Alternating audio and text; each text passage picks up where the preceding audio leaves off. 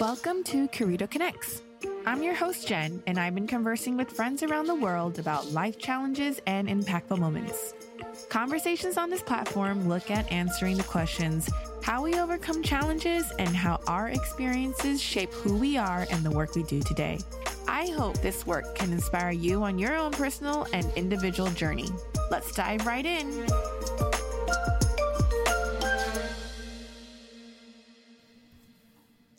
Hello, my guest today is Elena Liao, founder of Tay Company in New York City. Did I pronounce that right, Elena?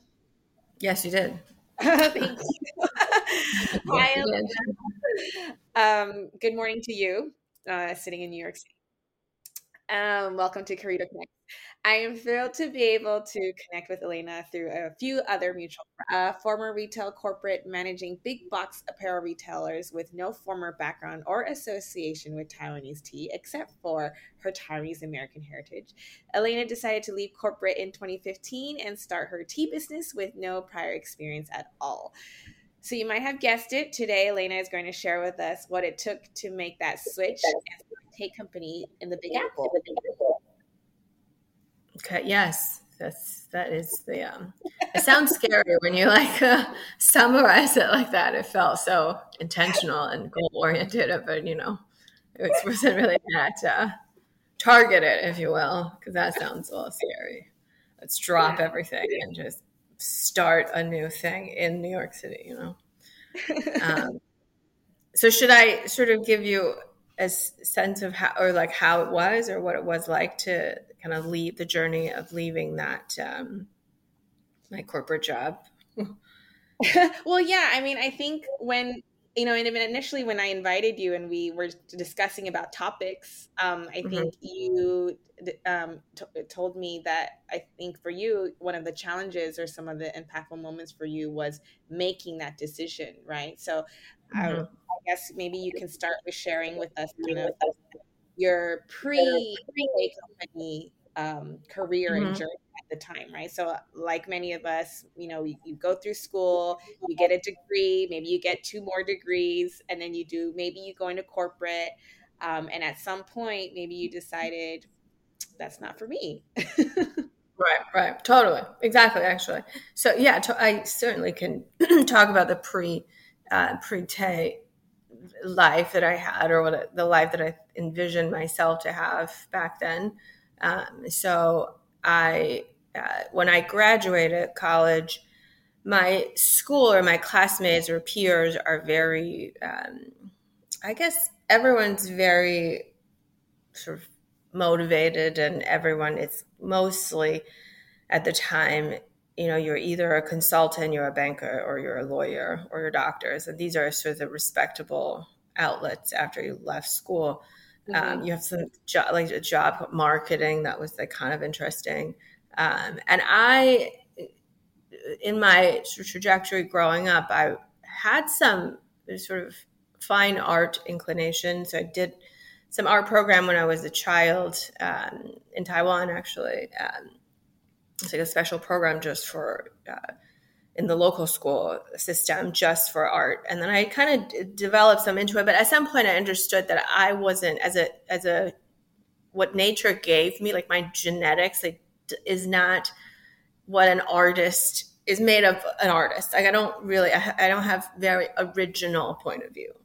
So I can't be an artist, but I do for a long time understood that I have potentially a level I can appreciate beautiful things, right? I could be potentially a curator, or potentially I could sort of have an eye, you could put it that way, to seek out beautiful things. So I thought maybe I would do that. But then as you go through school, you really, I didn't go to an art school. My family's like, you shouldn't go to an art school. So I didn't even apply to go to any law schools, art schools. So that I wound up just getting a regular bachelor degree in communications and economics or whatever. It's the majors that for people who don't know what they want, that's what you major in, economics or communications. I was like, maybe I do both. This sounds like fine. And then I graduated thinking that I got into retail by accident. I had an internship that was in Taiwan. Actually, I did all my internships in Taiwan because I was visiting my family. And one of the interior designer that I interned in my high school years introduced me to her friend who does skincare, pharmaceutical skincare in Taiwan. And I worked with them, and they're basically like a vendor for like convenience store, pharmacy stores. So I kind of interned in that company in the world of retail. And so I did that for a summer. And then when I graduated, I got a job in retail, but has very little understanding of what retail really is. I just thought you would pay me and I can live in New York. Great. I'll take it. It was probably my only job that I got. So I was in this training program, and then, and I was like an assistant buyer for, a little bit. And then soon after that, I don't know what it is, like I'm good at math, or, like you kind of just, they moved me. So I became a planning person, which by that just means you work with the buyers and you work on budgeting and you manage the inventory and kind of the financial responsibility from a merchandise standpoint. It's kind of a role between buyers who's product driven and finance who's profitability driven. So I'm sort of the middle role. And I did that for 10 years. And in the middle of that, and I think from even starting off school, the idea is that I would just work for a big company and I would just climb the ladder and, kind of how I did school all along, and maybe be an executive one day, or maybe just, I don't know. In my early 20s, I wasn't thinking that much. And then midway through 2008, I think maybe it was like 4 or 5 years into working. And then the financial crisis happened, and we basically everyone in retail, it was really bad. And I happened to sit at my desk. I went through a few different companies in New York, and the one that I was with during the financial crisis was Ann Taylor. And it's like a sort of like teachers actually wear a lot of Ann Taylor. It's like, I don't know if you know the brand. Yeah, I'm familiar with Ann Taylor. A nice conservative, but young kind of thing. And I happened to always sit outside of big vice president or president's offices. And during that time, what I saw was firsthand, when things go south, like these executives are the first to go. Like I've seen maybe like 4 or 5 leaving, like walking escorted out of their office, not because they were fired, because they were laid off. And these people really had been kind of lived at Ann Taylor and brought up by Ann Taylor, and were the ones that kind of made a glorious, been there for decades or more, and raised their family on Ann Taylor. And I kind of started to understand that this idea of being a corporate career, having this corporate career track, maybe not something that I aspire to, because I saw how kind of easily you don't, as an employee, however ranking you are, there's a level of lack of agency that you can't really control. So that's kind of the start of it. And then also like rounds and rounds and layoff. And my team was, I don't know, 10 people, and then became me. And then my department was eliminated. I was laid off in the 4th round of layoff. This is happening. Like layoffs are happening every 2-3 months. It was a scary time. But that's sort of when I was laid off. I spent maybe 2 months looking for a job, my next job. But also kind of reconsidering, if I didn't do this, what would I do? I don't have particular skills. I don't have, I didn't really think about go to school, but just kind of thinking about what would be the next thing. And that's when I saw the 3rd wave of coffee come to New York. So Blue Bottle was one of them. Intelligentsia was one of them. And my friend was like, do you want to go learn how to make a pour over? I'm like, what's a pour over? And, that was like a very new idea in 2009. And so I got into it, and like I was unemployed. I had all the time in the world. So I'm learning how to make pour overs. I'm reading, about coffee beans online. And then but I'm drinking tea. I've grown up in Taiwan. You drink tea. My family is a big, heavy user, if you will. We don't really drink a lot of water. That's not so good. But everyone drank tea. And then I started thinking to myself, like, oh, maybe it would be cool as a fun thing if I do on the side, just like, what if I make tea the same way that they make coffee, which is kind of a little nerdy, a little interesting, a little cleaner. very accessible. Like, what if I did that? Right. Because in all my office years, everyone would be like, what is that you're drinking? Like, is Uh, that like like in your everyone's drinking coffee and you're drinking tea, right? Yeah, I mean, I drink coffee too. I don't discriminate between my caffeines. Like, I'll have a coffee in the morning, but after I only have one because I can't really do more than one. And then afternoon on, I'm like tea all the way. And I usually have it in a mug and tea leaves are in it. I'm just like drinking it like Chinese taxi drivers, like I just add hot water. And people see it and they're like, what is that in your cup? I'm like, it's tea. And they're like, is it? And I'm like, yeah. They're like, did you pick the leaves outside and put it in your But they're like, tumbler? where did you get this? And I was like, I don't know, my mom sent them. So because I now kind of forgot the details, but I remember during that time while I was still kind of looking for my next job, because you do need a job to live in New York, that I was starting to look at this world like maybe I can do something about it. And the one other thing that I felt that potentially this is a good idea is because I learned that when you're in corporate America, if you're good at something and you've done that thing, like in my background was planning, merchandise planning. If I was good at that, you just are stuck doing that. It's really hard for me to move around. I mean, I tried to become a buyer. I moved from domestic business to international business when I had a different job. After the layoff, I worked for limited brands or L brands. I went from domestic, Victoria's Secret, international, or Victoria's Secret. In international, I try to do merch. Like, I try to branch out because I just thought that I have more to offer than an analytical mind. Right. So, Right.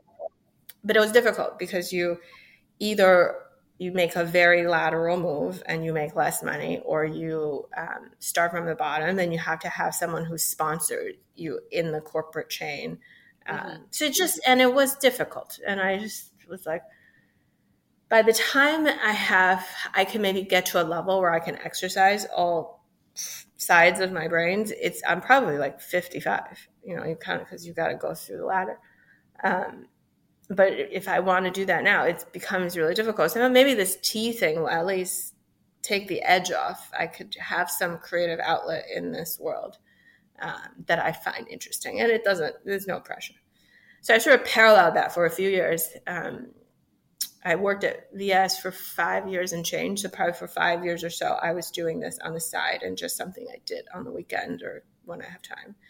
So what did you do like as to begin? Like you said, you did it on the side. So what was that side? Like, was it like you were? Oh, I take myself very seriously. Right. highly, highly motivated because it was fun. Like, so the first thing I thought was, well, actually, I had a college friend that was supposed to do this with me. And she was in New York at the time that she was here when I was laid off. She worked in banking. She's still an equity firm.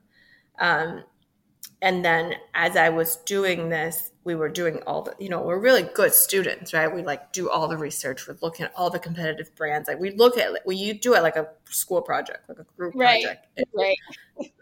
I don't know, whatever word class they have. And then, but when it comes to, I don't know how it went. She moved to China. Her job sent her to Asia. So she left. She's like, I can't do this with you. I'm like, oh, it's okay. I have to. And then I had a job. So it's like, I actually put it away maybe like a year or two. But in the different time that I pull it out and was doing it, I realized that the world of tea, the more I learned about it. And it's funny because I drink all the tea the whole time, but I never really understood what exactly it is. I remember as a child, my parents would drive me to visit my grandparents, and you see tea fields. And I understand tea fields make tea. But I didn't know. Like, Google, literally the first thing I did was like Google what is tea and what is the difference between green teas, oolong teas, black tea, etc. So I understood, the more I learned, that the body of knowledge in the product is just too vast. There's a body of knowledge on the making of tea. There's a very large cultural elements to it. There is a big sort of servicing, kind of the ceremonial, the art, right? Yeah. Serving tea.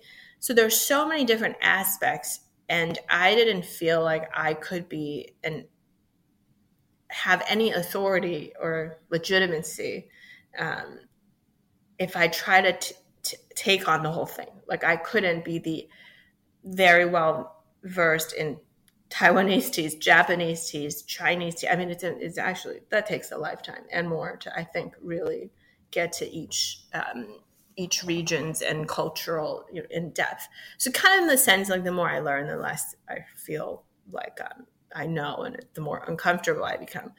So I thought maybe I'll hone in on just Taiwanese teas because I'm from there. We have really good access there. My parents live there. My grandfather has a tea producing friend. Everyone has a tea producing friend in Taiwan, turns out. So it felt like, oh, maybe I start there because at least that's accessible for me to, and it's such a, I mean, if I look back, maybe I don't think I'll do it differently, but it was really kind of a silly thing to do because Taiwan has the least commercial value Taiwanese teas in the West. Taiwan makes like less than 1% of the world tea production, small production. The teas are expensive. They're good, very good. I almost want to throw in after you said that, like, if anyone is interested, they can watch the Netflix series, right? Yeah. There was a whole like Netflix series about Taiwanese tea, and I think they talk about it in that film too. Did that? Oh, I didn't know. Maybe that's only available in Taiwan. I would love to watch it. So that was kind of the point where I kind of hone in on, let me just do this one part, which is Taiwanese teas. And Taiwan is mainly known for oolong tea. So that is like, not let alone the smallest producing region, the most obscure and small commercial value at on the market category of tea. I'm like, that's the one I want. But it was fascinating. It was interesting. And I read and literally just, there's no tea school. I spoke to some tea companies here. They'll tell you and they'll teach you what they know, but in a commercial setting to the best of their ability. But it wasn't like a school curriculum that you could follow. There's not a graduate degree anywhere that you could kind of look for this and learn. And so I just kind of had to be a thing. I visit people. I would go with my mom in Taiwan, and she would like look up resources for me. And we would literally, when I'm in Taiwan, I'll visit these people. And then, so that's kind of the start. And then eventually I start selling some teas at the restaurants at the time. My husband now, but then boyfriend is a chef at these fancy restaurants. So he introduces me to these Psalms, and I try to sell some Oriental Beauty. That's the one we sell to them, which is like a highly oxidized oolong from Hsinchu, from the northern part of Taiwan. And we were selling them to a restaurant. And because of that, I had to legally incorporate a company in order to have this little financial transactions. The exchange. Yeah, the legal exchange. So I did that. And then I went to this. My neighbor was running a business plan competition. And then my friends, who are all kind of in the same cultural group as the Taiwanese Merchant Association and young professional Taiwanese group called TAP. And they were running their like very first business plan competition. And my neighbor, she lived in the same building I still do actually. And she said, you should do it. Like you should compete. And I was like, I'll try. And that kind of I feel like formalized things for me a little bit more. Because to do a business plan competition, you actually have to have a plan.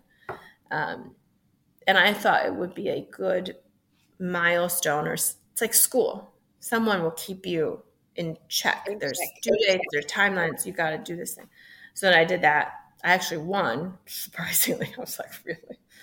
But I did bribe the judge. I gave them tea to drink at the competition. So I think maybe that's why. And I mean, these are like older judges. Like some of the like technology things, maybe it's a little too foreign for them. I don't know. I was surprised. Can I ask what was your business plan? Like, so you competed, and this was still like your pet project on the side, right? Because you were still working at. Oh yeah, for a long time. Yeah. You were still working at Victoria's Secret. You, you went into this competition and you had a business plan. So what was your business plan that you put in and you won? What's interesting? It's actually the spirit of what I was presenting is not far from what I'm doing today, if I really think about that. The mechanics of how I do it changed because how that was a first iteration, and I understood now looking back, like that wasn't going to work. But the plan itself was to create a brand that is not super high end and that is not super mass market, and that somewhere sits in the middle, that it's accessible, but it's not to the degree where it's impossible for people to connect with.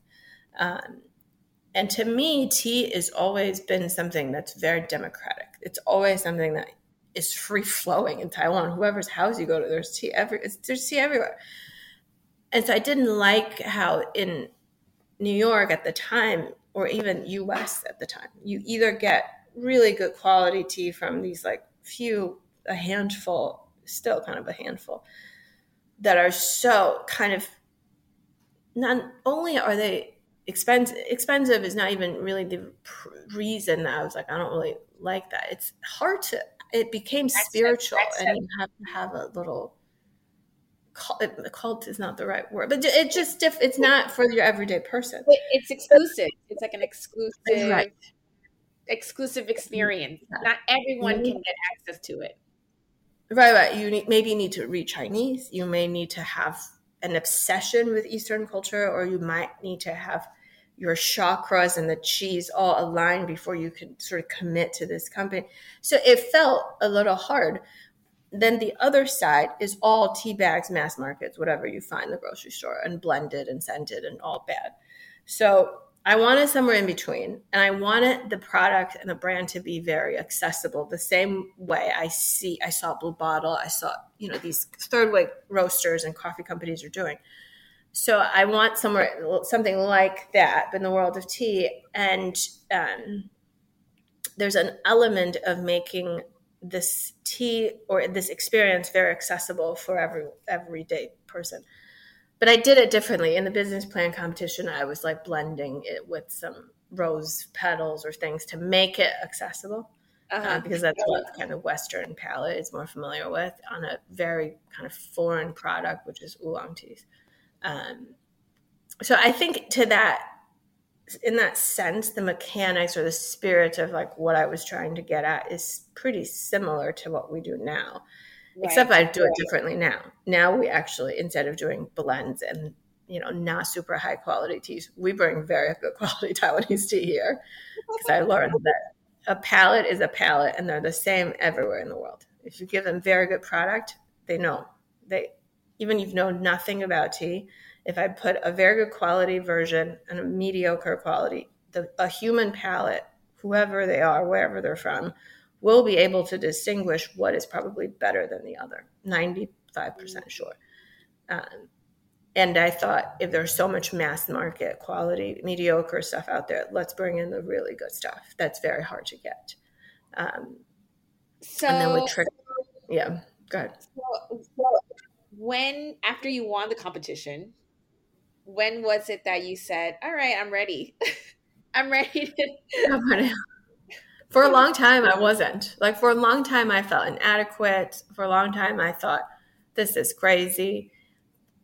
But I also had quite a demanding job in my corporate international job at the time. And I kind of had this struggle of, I want to spend more time on my own project, but I just didn't. I would work too much, and I wasn't even getting paid that much, quite honestly, now thinking back. And I just had this struggle, and I had this gut feeling in my corporate job that every new position, or even if I got promoted or moved to another category or moved to another desk, I would have this gut feeling like this is not fine, like this is temporary. I wouldn't even unpack my bag, if I move desk, I just leave them in the drawer. I don't even in the bags, because I just didn't feel like this is where it all needs to be for me. And I knew, even if I went out and looked for a new job, somehow I just had a gut feeling like this is not going to do it. And that took, business plan was maybe what, 2012. And this is by 2014 is when I'm really kind of getting to the edge of like, and I also was getting too stressed out for this job that I didn't really want it anymore. And the two people, one is my mother, the other one's my college friend. I had two separate conversations with both of them. And at the time I was 33. So my mom said to me, it's like, just give your tea thing a try. Because if you keep doing this, you hate yourself from feeling guilty either way, that you're not doing a good job in your corporate world if you're spending some time on this, or you feel bad that your corporate job's taking too much of your time, that you don't have a sense of self and you couldn't do the thing you wanted. So just take some time, or you can wait until you're 43. And to me, the idea of being 43 was very daunting. And I said, oh gosh, you're right. If I keep going, it's going to be 10 years later and I'm still doing this, back and forth. And then my other friend, her name is Mabel. Mabel told me that, Lena, like, we're going to work. Like, these girls like us, you're going to work for 60 years in our lifetime? Take 2 years. Think of it as business school. It probably costs the startup, it probably costs as much as business school. And or if you like to live in the mountains with the monks that make the tea that you like, or just go live there for a year. Like, we'll work. You'll find a way. Just think of it that way. And the trajectory is not as short as you think it is. And so those two conversations, I felt, really kind of put me in a place where I felt more comfortable to give up everything I know, health insurance, paid vacation, whatever, to kind of, maybe I'll just try this new thing. And I didn't know really how. I just knew that by April of 2015, I have to have resigned, because I was going to go away for 3 weeks to really source Taiwanese teas. And I've done some small trips before, but 3 weeks at the time to leave my job to go away for 3 weeks was I was not allowed to do that. So I had to resign before then. And it was a struggle. I remember in the coffee room with my friend, she's like, can you give me a pep talk? I need to resign today because I need to buy my ticket tomorrow. So can you just give me? And then after I resigned, things sort of just progressed and kind of, still a little difficult. Nothing is easy to do business in New York, business anywhere. I feel like it's hard. So that was kind of the long story of how I went from this crazy, I don't know, straightforward corporate job into this. It's a struggle to kind of finally cut the ties. And I even let it run on. I resigned in March. I left in September because I was like, oh, I'll stay on to accumulate cash. 1 second, it's I feel bad, just kind of bye, see you later, So I stayed on for months after I resigned, but I did take that trip. And what did you learn on that trip? And how? And I guess another question I wanted to ask you was, when you did eventually leave in September of that year, mm-hmm. What and I guess your concept for Tay was quite solid by then in terms of Chinese tea, oolong tea, in New York City. Were you always going to have a shop, or were you just going to do online? In terms of how it went that way, I didn't know what I was really going to do. But at that time when I left, I knew, because I tried this different ways throughout the year. When I first incorporated and were selling to restaurants, I tried to sell it to other tea shops.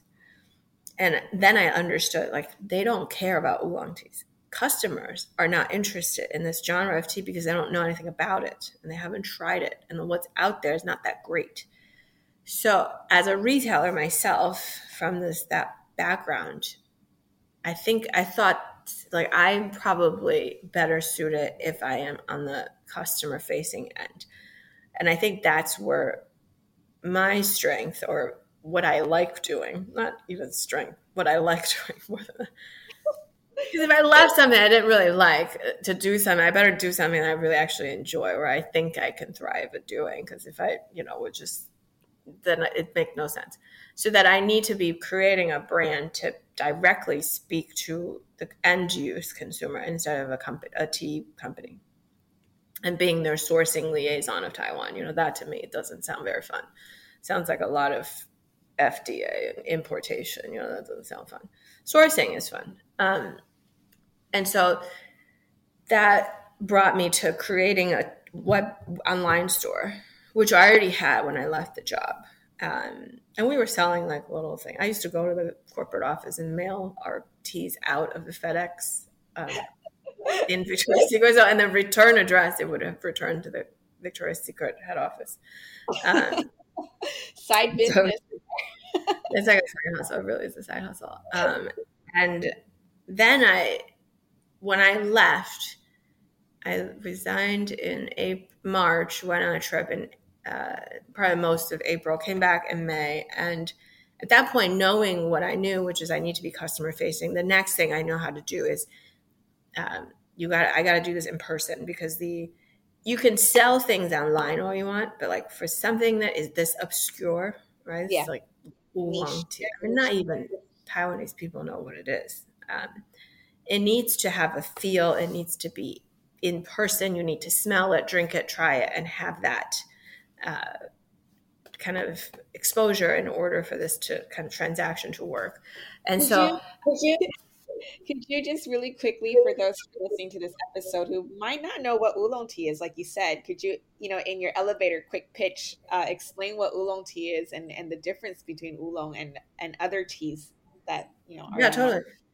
Yeah, in technically, not technically, truthfully, I didn't even know this until when I Googled, what is tea.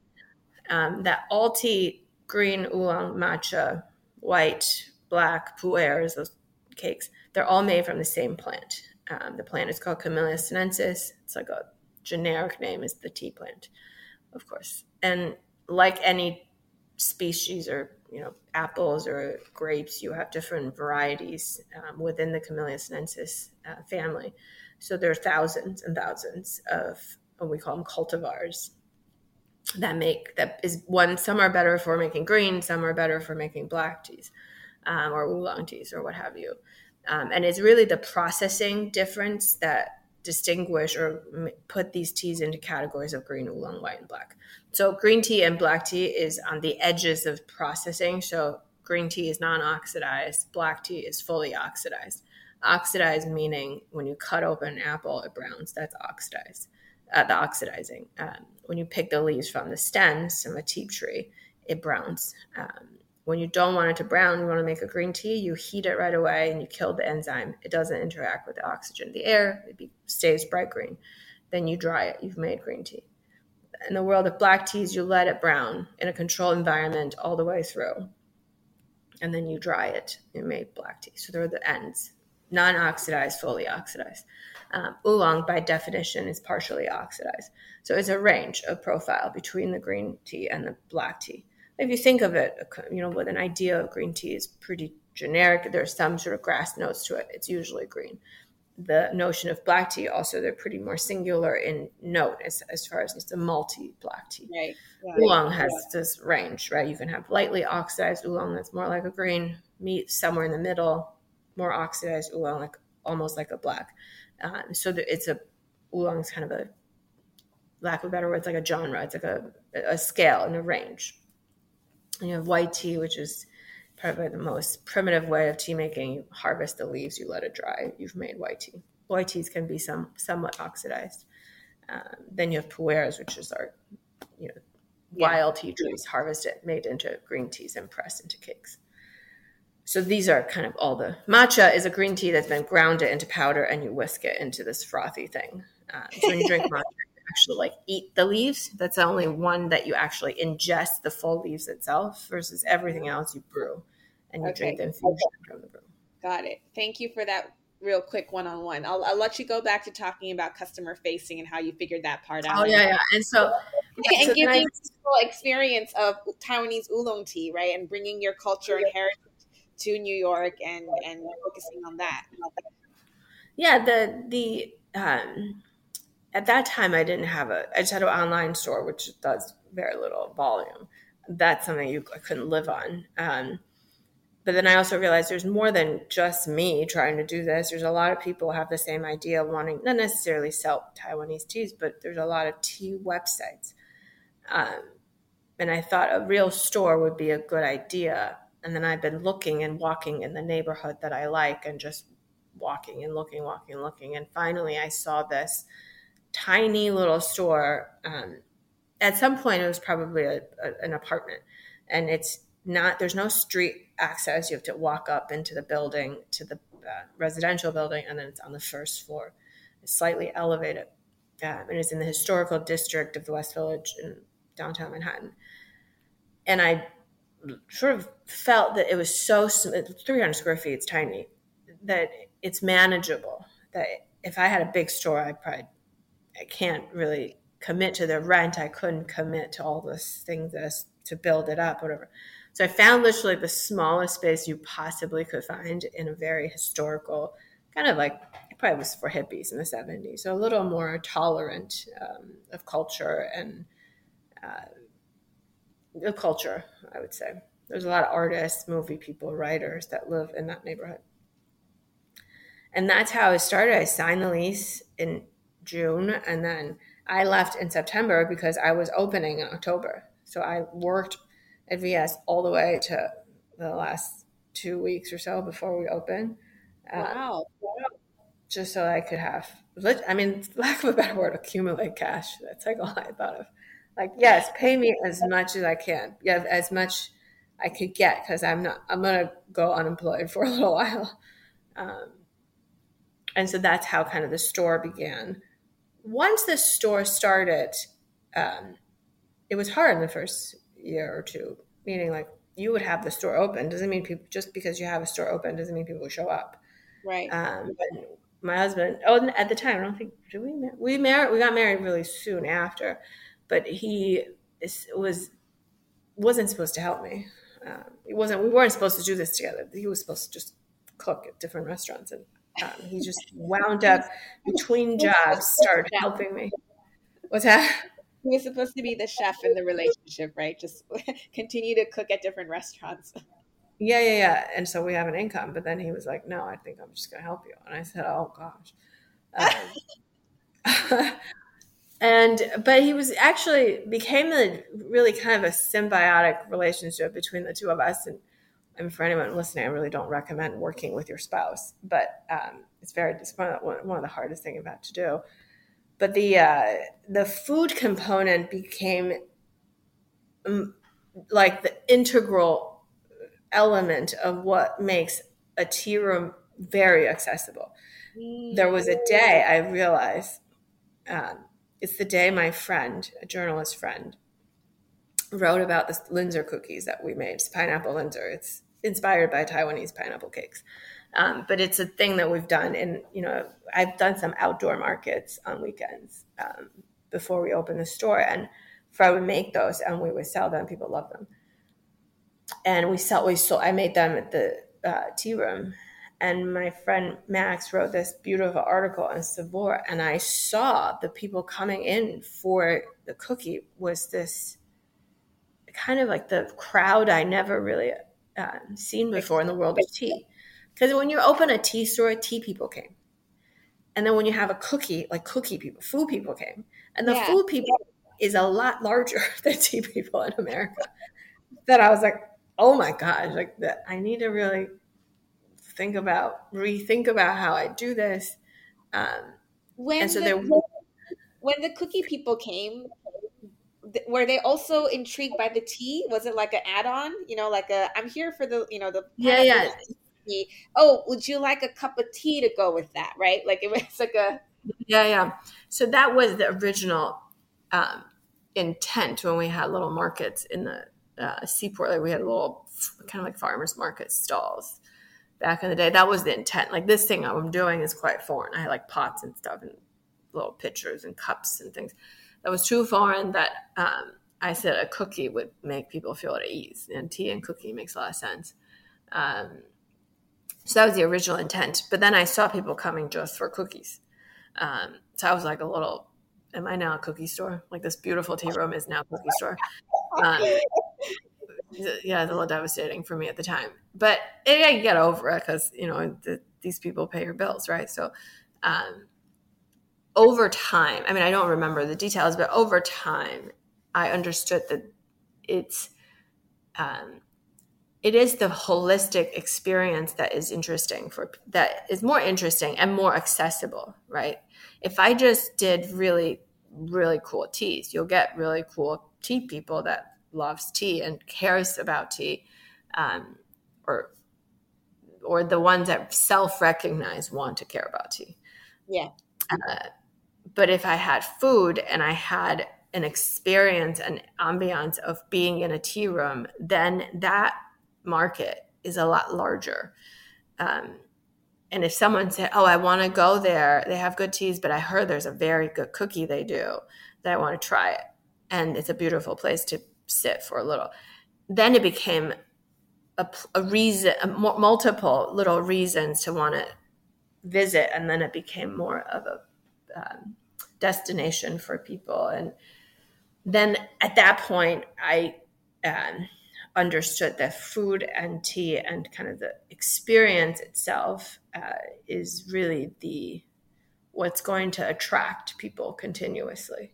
And that's kind of over different iterations. We've tried to edit ourselves through the pandemic, how we kind of do that to make the tea experience, the brewing experience, the newsletter experience, the packaging, the how you eat the snack, what size is the snack, that entire experience should be complimentary. There's a playlist that was going around during the pandemic.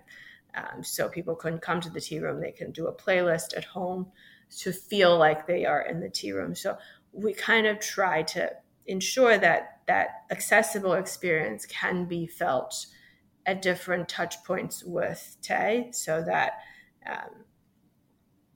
they continue to stay our customers, even though we couldn't open our doors for 2 years, and continuously so in different iterations as we now recently reopened.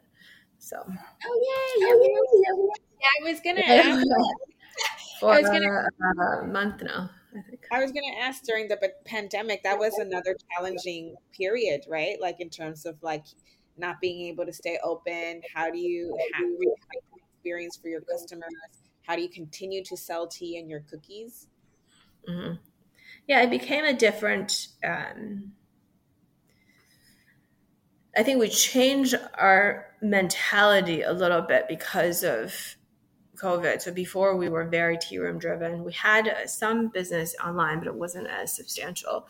And when we had to close the tea room, it became blatantly obvious that online was the only way that we could survive. And people were very supportive. I remember looking at the online volume and I was like, why do I bother opening a store if I could just do this type of sales? Obviously it's people being very supportive. So it's a little different. But because of that, and it was so stretched, this COVID quarantine and the severity of it, and New York being the epicenter for the very beginning, that it was scary for people. So like, we actually closed before the mandate. Everything shut down. We got a nice time off, actually. Like working in a real store is like it's like taking care of a child. Like you constantly need to babysit it. We worked a lot. And so it was a good chunk of time off to really rethink, reconsider what we want to do, what is important to us. And then because of the online channel, the whole energy of trying to focus and hone in on just the teas and the snacks and the experience, that kind of was more, I would say, blossomed in the web world during the pandemic. Yeah. And now we're just trying to make both. I found you online. Oh, really? Is that well, yeah, because I've been buying tea for a friend, right, who lives in the States. And I was like, oh, I should get Taiwanese tea. right? Because Right. and I'm like, I don't, but then I don't want to ship from here, right? Because it's like logistics is such a hot Ah, mess now. So I was like, let me Google and see, what places sell Taiwanese tea, and then in New York. Yeah, and yeah. yeah, and then take a We're mini like the bus. only one, actually. We're probably the only one. It's like a really So small market. I Nobody just that that's me. that was helpful. Yeah, And then yes. and then later on, I found out we had mutual friends. I mean, that's how small the world Oh, I see. Oh, right. is. Yes, I mean, yeah. Literally, we're the only one that probably does Taiwanese tea. It's a very um, Yeah. small So community. going back to when you said earlier about being niche, I mean, that is helpful, right? When I'm Googling Taiwanese tea and the fact that you can ship, across Hmm.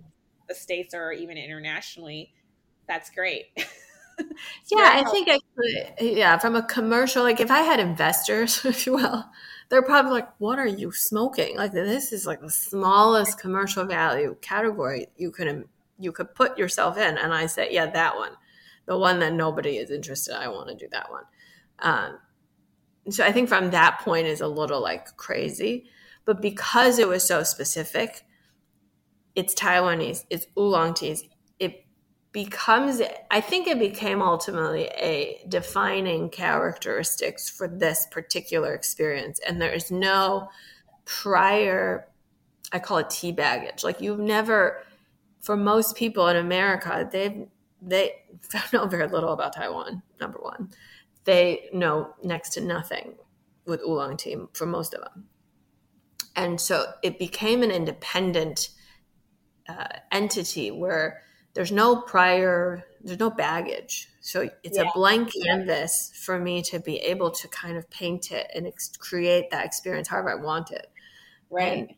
that was sort of worth leaving my job for because I was never going to get to do that in any capacity. But So that, I also like your branding and your packaging. I think it's a very nice way of being like, for the westernized market, but you integrate a lot of Chinese elements to it. mhm. So I think that was really nice, like a nice touch. Yeah, so that was actually done in the same vein of, we want things to be accessible. So in that accessibility, as a person who doesn't speak Chinese or read Chinese character, you need to be able to pronounce the name of the tea so you can go back and find it. So all the teas, even though they all have Chinese names, most of, I would say 99% of it has an English name.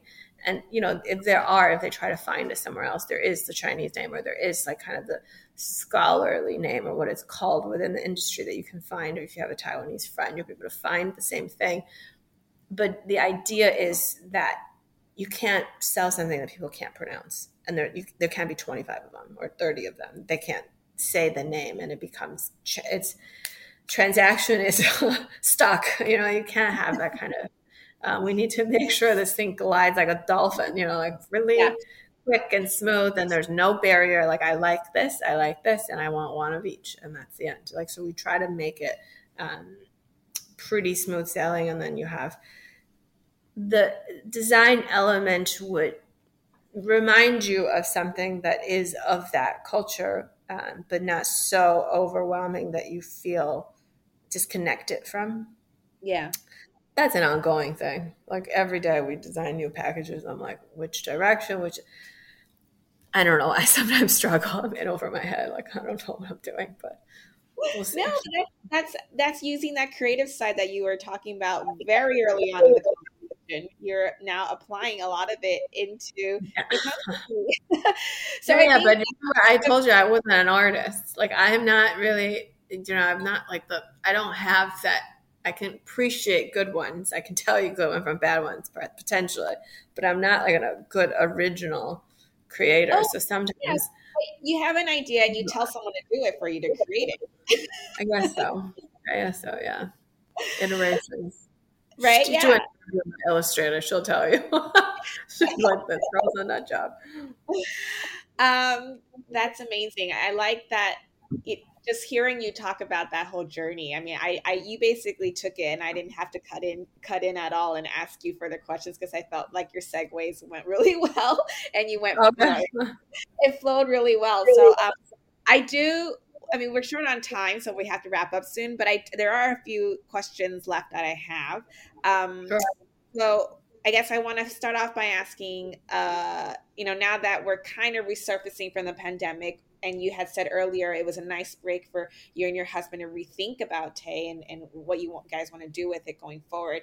If you could share with us a little bit what the next plan is for Tay, right? Yeah. Yeah. Mm-hmm. I think before we were mostly tea room driven. So any sort of growth plan was around, let's build another tea room that has more food component, because that was actually really successful. My husband is a pretty good cook, so he really kind of has his own following on its own. So that was originally our next plan, is to have a restaurant close by the tea room and has a conceptually tea, but there's more food. And then we can then keep the tea room more just tea, because you were getting to a point where there's food people and tea, kind of, you're coming in for a different experience, drastically different experiences. And one room, the single physical space, sometimes is hard to accommodate both. So we were struggling in that way, that we wanted to have a new space for more food, and then this one would be more tea, more or less in that direction. When the pandemic hit, that other project fell through, and we quickly moved online and found kind of a different way of operating that. To me, I felt like there was more scale to be had, and there were I can now service California that I never was before. I can now service Texas, New Mexico, everywhere in America that has these people who love tea. And if you live in New Mexico, there is not a Taiwanese tea shop you can walk up to and get stuff. Or if you're even in Boston or California is one of our larger markets, you couldn't get this that easily accessible for you. And so to me, that almost felt like the door opened up. And how it didn't occur to me, it wasn't clear, but it didn't really occur to me in a real way. I felt like, oh, I can now service another geography. Yeah. And so to me, that became kind of a motivation to, let's focus on this, on the web portion, and have that as integral part of our growth plan. And because of that, you're shipping product, and during the pandemic, we're shipping out boxes, hundreds of boxes, in our tiny tea room that wasn't allowed to open. To a degree, when we were allowed to open, we couldn't afford to open, because that serves as our fulfillment center to send out our packages for the web. So we had to move. We had to create a place where we can actually store inventory and have a place to do our fulfillment and our online. So now we have a new space that we just recently moved in, that basically we're going to centralize our operation and just have built a commissary kitchen, have a fulfillment and storage all in one place that's offsite, that's in Brooklyn, that is not non-commercial. It's basically kind of everything in one, like a headquarters, but like everything in one place. Yeah. So, we don't have to go to 2 different storage units, my apartment, the store, the kitchen, kind of like all over the place, that it could be all consolidated from one place, and then kind of setting up a good foundation that will be able to support the web and support the small tea room in the village. And once we kind of have that narrowed in, honed in, potentially we can do another small concept, same tea room, but, in a different neighboring, maybe Brooklyn or another part of Manhattan. So you can then service more in the tea room kind of experience in more places, and having this kind of not corporate, I shouldn't say corporate, like having this warehouse fulfillment and operation center was really going to be helpful, I think, for our growth. But I don't know, I'm just still doing it. Sometimes I'm like, am I going to wake up tomorrow and just no one would be interested in what we have to offer? I mean, it's not as possible. I don't know. Oh, of course. Look at how far you've come. So before we wrap up, I always ask these last two questions, and we had talked about it earlier before we started recording, which is for those who are listening to your story, what or I guess another way to put it is, if you know what you know now and you were to tell your younger self what you know now, what would you say? And then the second one would be, uh, in times of, like, you mentioned earlier, it took you about like 5 years or so between corporate and Mhm. then actually really leaving to start Tay. Besides for those two, very impactful conversations you had with your mom and your friend, Mabel, Mhm. what other things kept you like sane, like when you were like going like, I really really hate my job, I really really want to focus on my passion project, it's so frustrating, besides having obviously a community of people who really supported you and encouraged you to do this, were there other Mhm. things that you did for you, for yourself, that kept you sane, I guess, and or like Mhm. to deal with your like stressful job, or like just to do your passion project at the same time. So anyway, so I'll leave you with those two. Yeah. Um, the first one is, if I were to tell my younger self, or that I have any advice for a person, I I think I think it's harder for me to tell my younger self, because I felt like that journey was just, it is what it was. I couldn't really. Um, well, I mean, I guess in the same vein, I would say trust your gut. Mm, I had a gut feeling that I couldn't do a few things straight out of college. I knew I wouldn't work in finance. I knew I wouldn't work in consulting. Nothing wrong with those jobs. I just knew that that is not for me. Um, I need something with more of a human element, more of a variety of, like, I couldn't do that. Even though everyone around me, that is the it thing to do. Like, you, that's just what is cool. And I trusting your gut in the process of elimination. You don't have to know what you want, but you can have a very clear idea of what you don't want. And that is good to have, and that is good to know, and that is good to exercise upon, meaning I will not do that role. I will not do. I don't know if this is like an aging thing, but I feel like as I got older, I tend to trust my gut more. Um, and I think even when I was much younger, there is an idea of what you think you're going to do. Like, as a child, I knew I would work in business. There was no question. I did all kinds of career, internships and what have you. But I knew that I was always going to live in the business world. Um, I knew that I wouldn't do things like banking and consulting, which is very different from knowing that I would be working in the business world. But I knew I didn't want to do that. So there's some sort of, your core self telling you things. And I encourage everyone, including, I should have been more courageous when I was younger, to listen to that voice and exercise upon that quicker. So I would say that. For anything I do to keep myself sane, I don't know. I think I don't actually quite remember how I got through the days that are really stressful for work. Um, in fact, potentially, when I was very stressed out at VS, I would channel my energy onto my project, and that is a sense of relief for me. And I still had a social life, more or less. I would go out or have dinners and hang out with friends. But I do feel like, from an intellectual level, like that's what my break was, to work on my own thing. And that is a sort of what I like doing. And it became a struggle in the end, because I really thought that I could, like, maybe I really could do something with this. And for kind of, yeah, we're still trying, still trying. Jury's still out. We're only kind of 6 years old.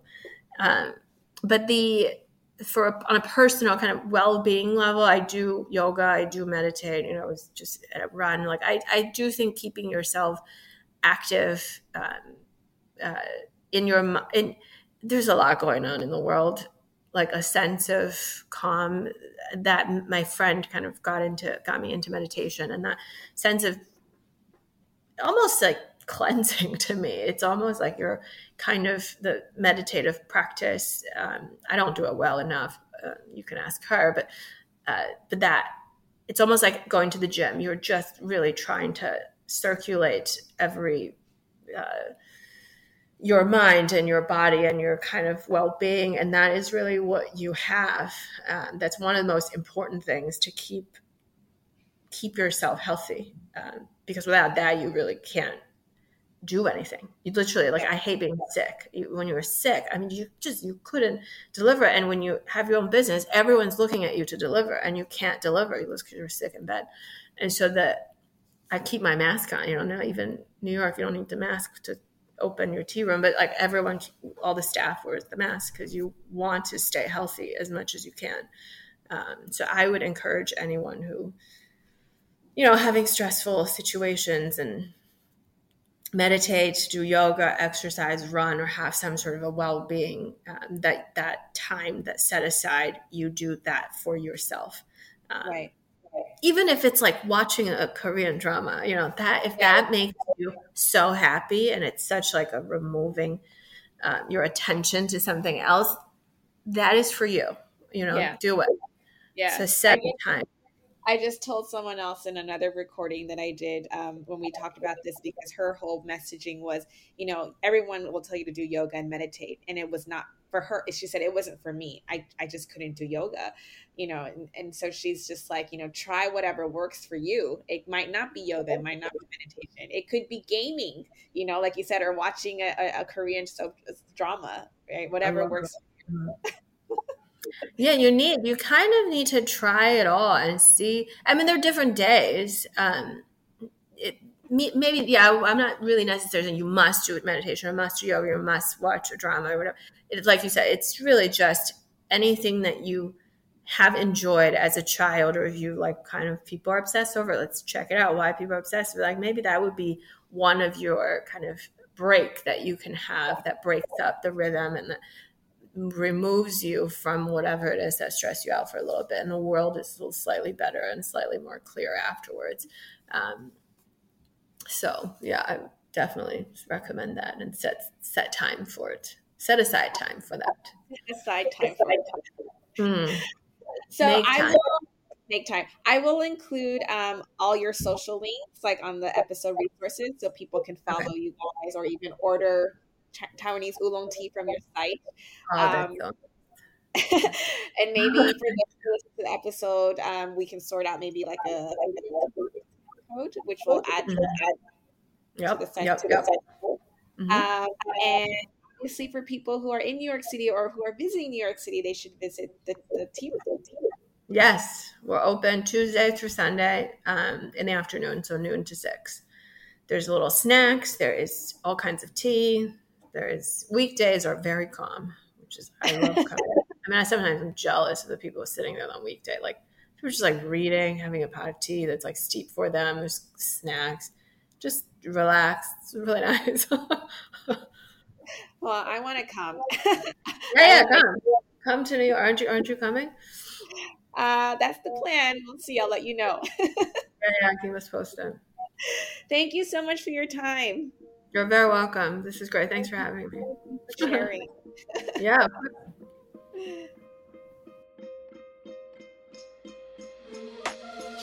That's all we have time for today. Thank you for listening to Querido Connects.